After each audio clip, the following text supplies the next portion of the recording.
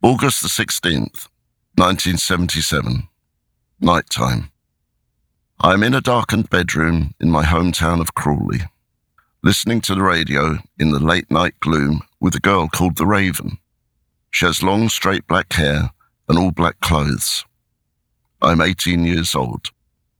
The Raven turns the radio's tuning knob, trying to find something in the airless room to listen to. A crackle of static and a breathless voice eerily intones.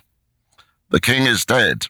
Elvis Presley, the king of rock and roll, died tonight in Memphis, Tennessee." To us, Memphis might as well have been the moon. It was that far from our experience of growing up in the ever-present doom of Thatcher's post-war Britain. We knew Elvis's death meant something, but what? The changing of the guard? A way forward? Elvis's journey may have come to an end, but mine was just beginning. Together with my friends Robert Smith and Michael Dempsey, we started on the path to recording The Cure's first album, Three Imaginary Boys.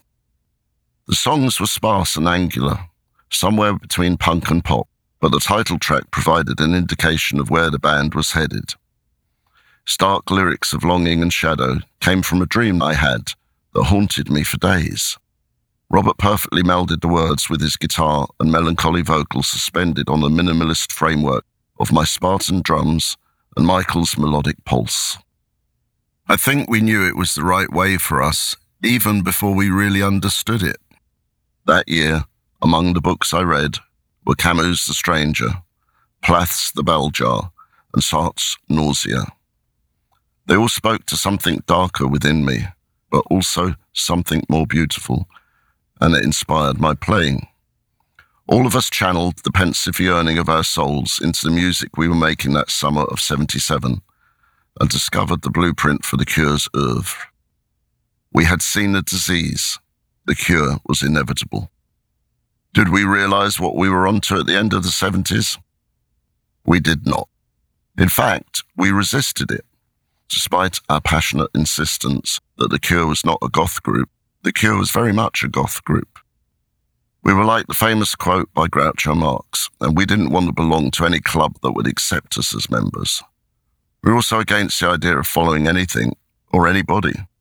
That was the raison d'etre for our third single, Jumping Someone Else's Train, which was specifically against joining any bandwagons that happened to be passing by at the time. We were very serious young men and leery of being pigeonholed by our many critics who didn't care for our dark music.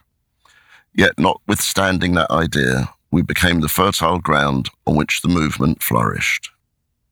Somehow, everything The Cure did between 1980 and 1984 became hallmarks of this elusive subculture. Call it the enigma of post-punk, gloomy action glimpsed at a distance in a mushroom cloud of teased black hair.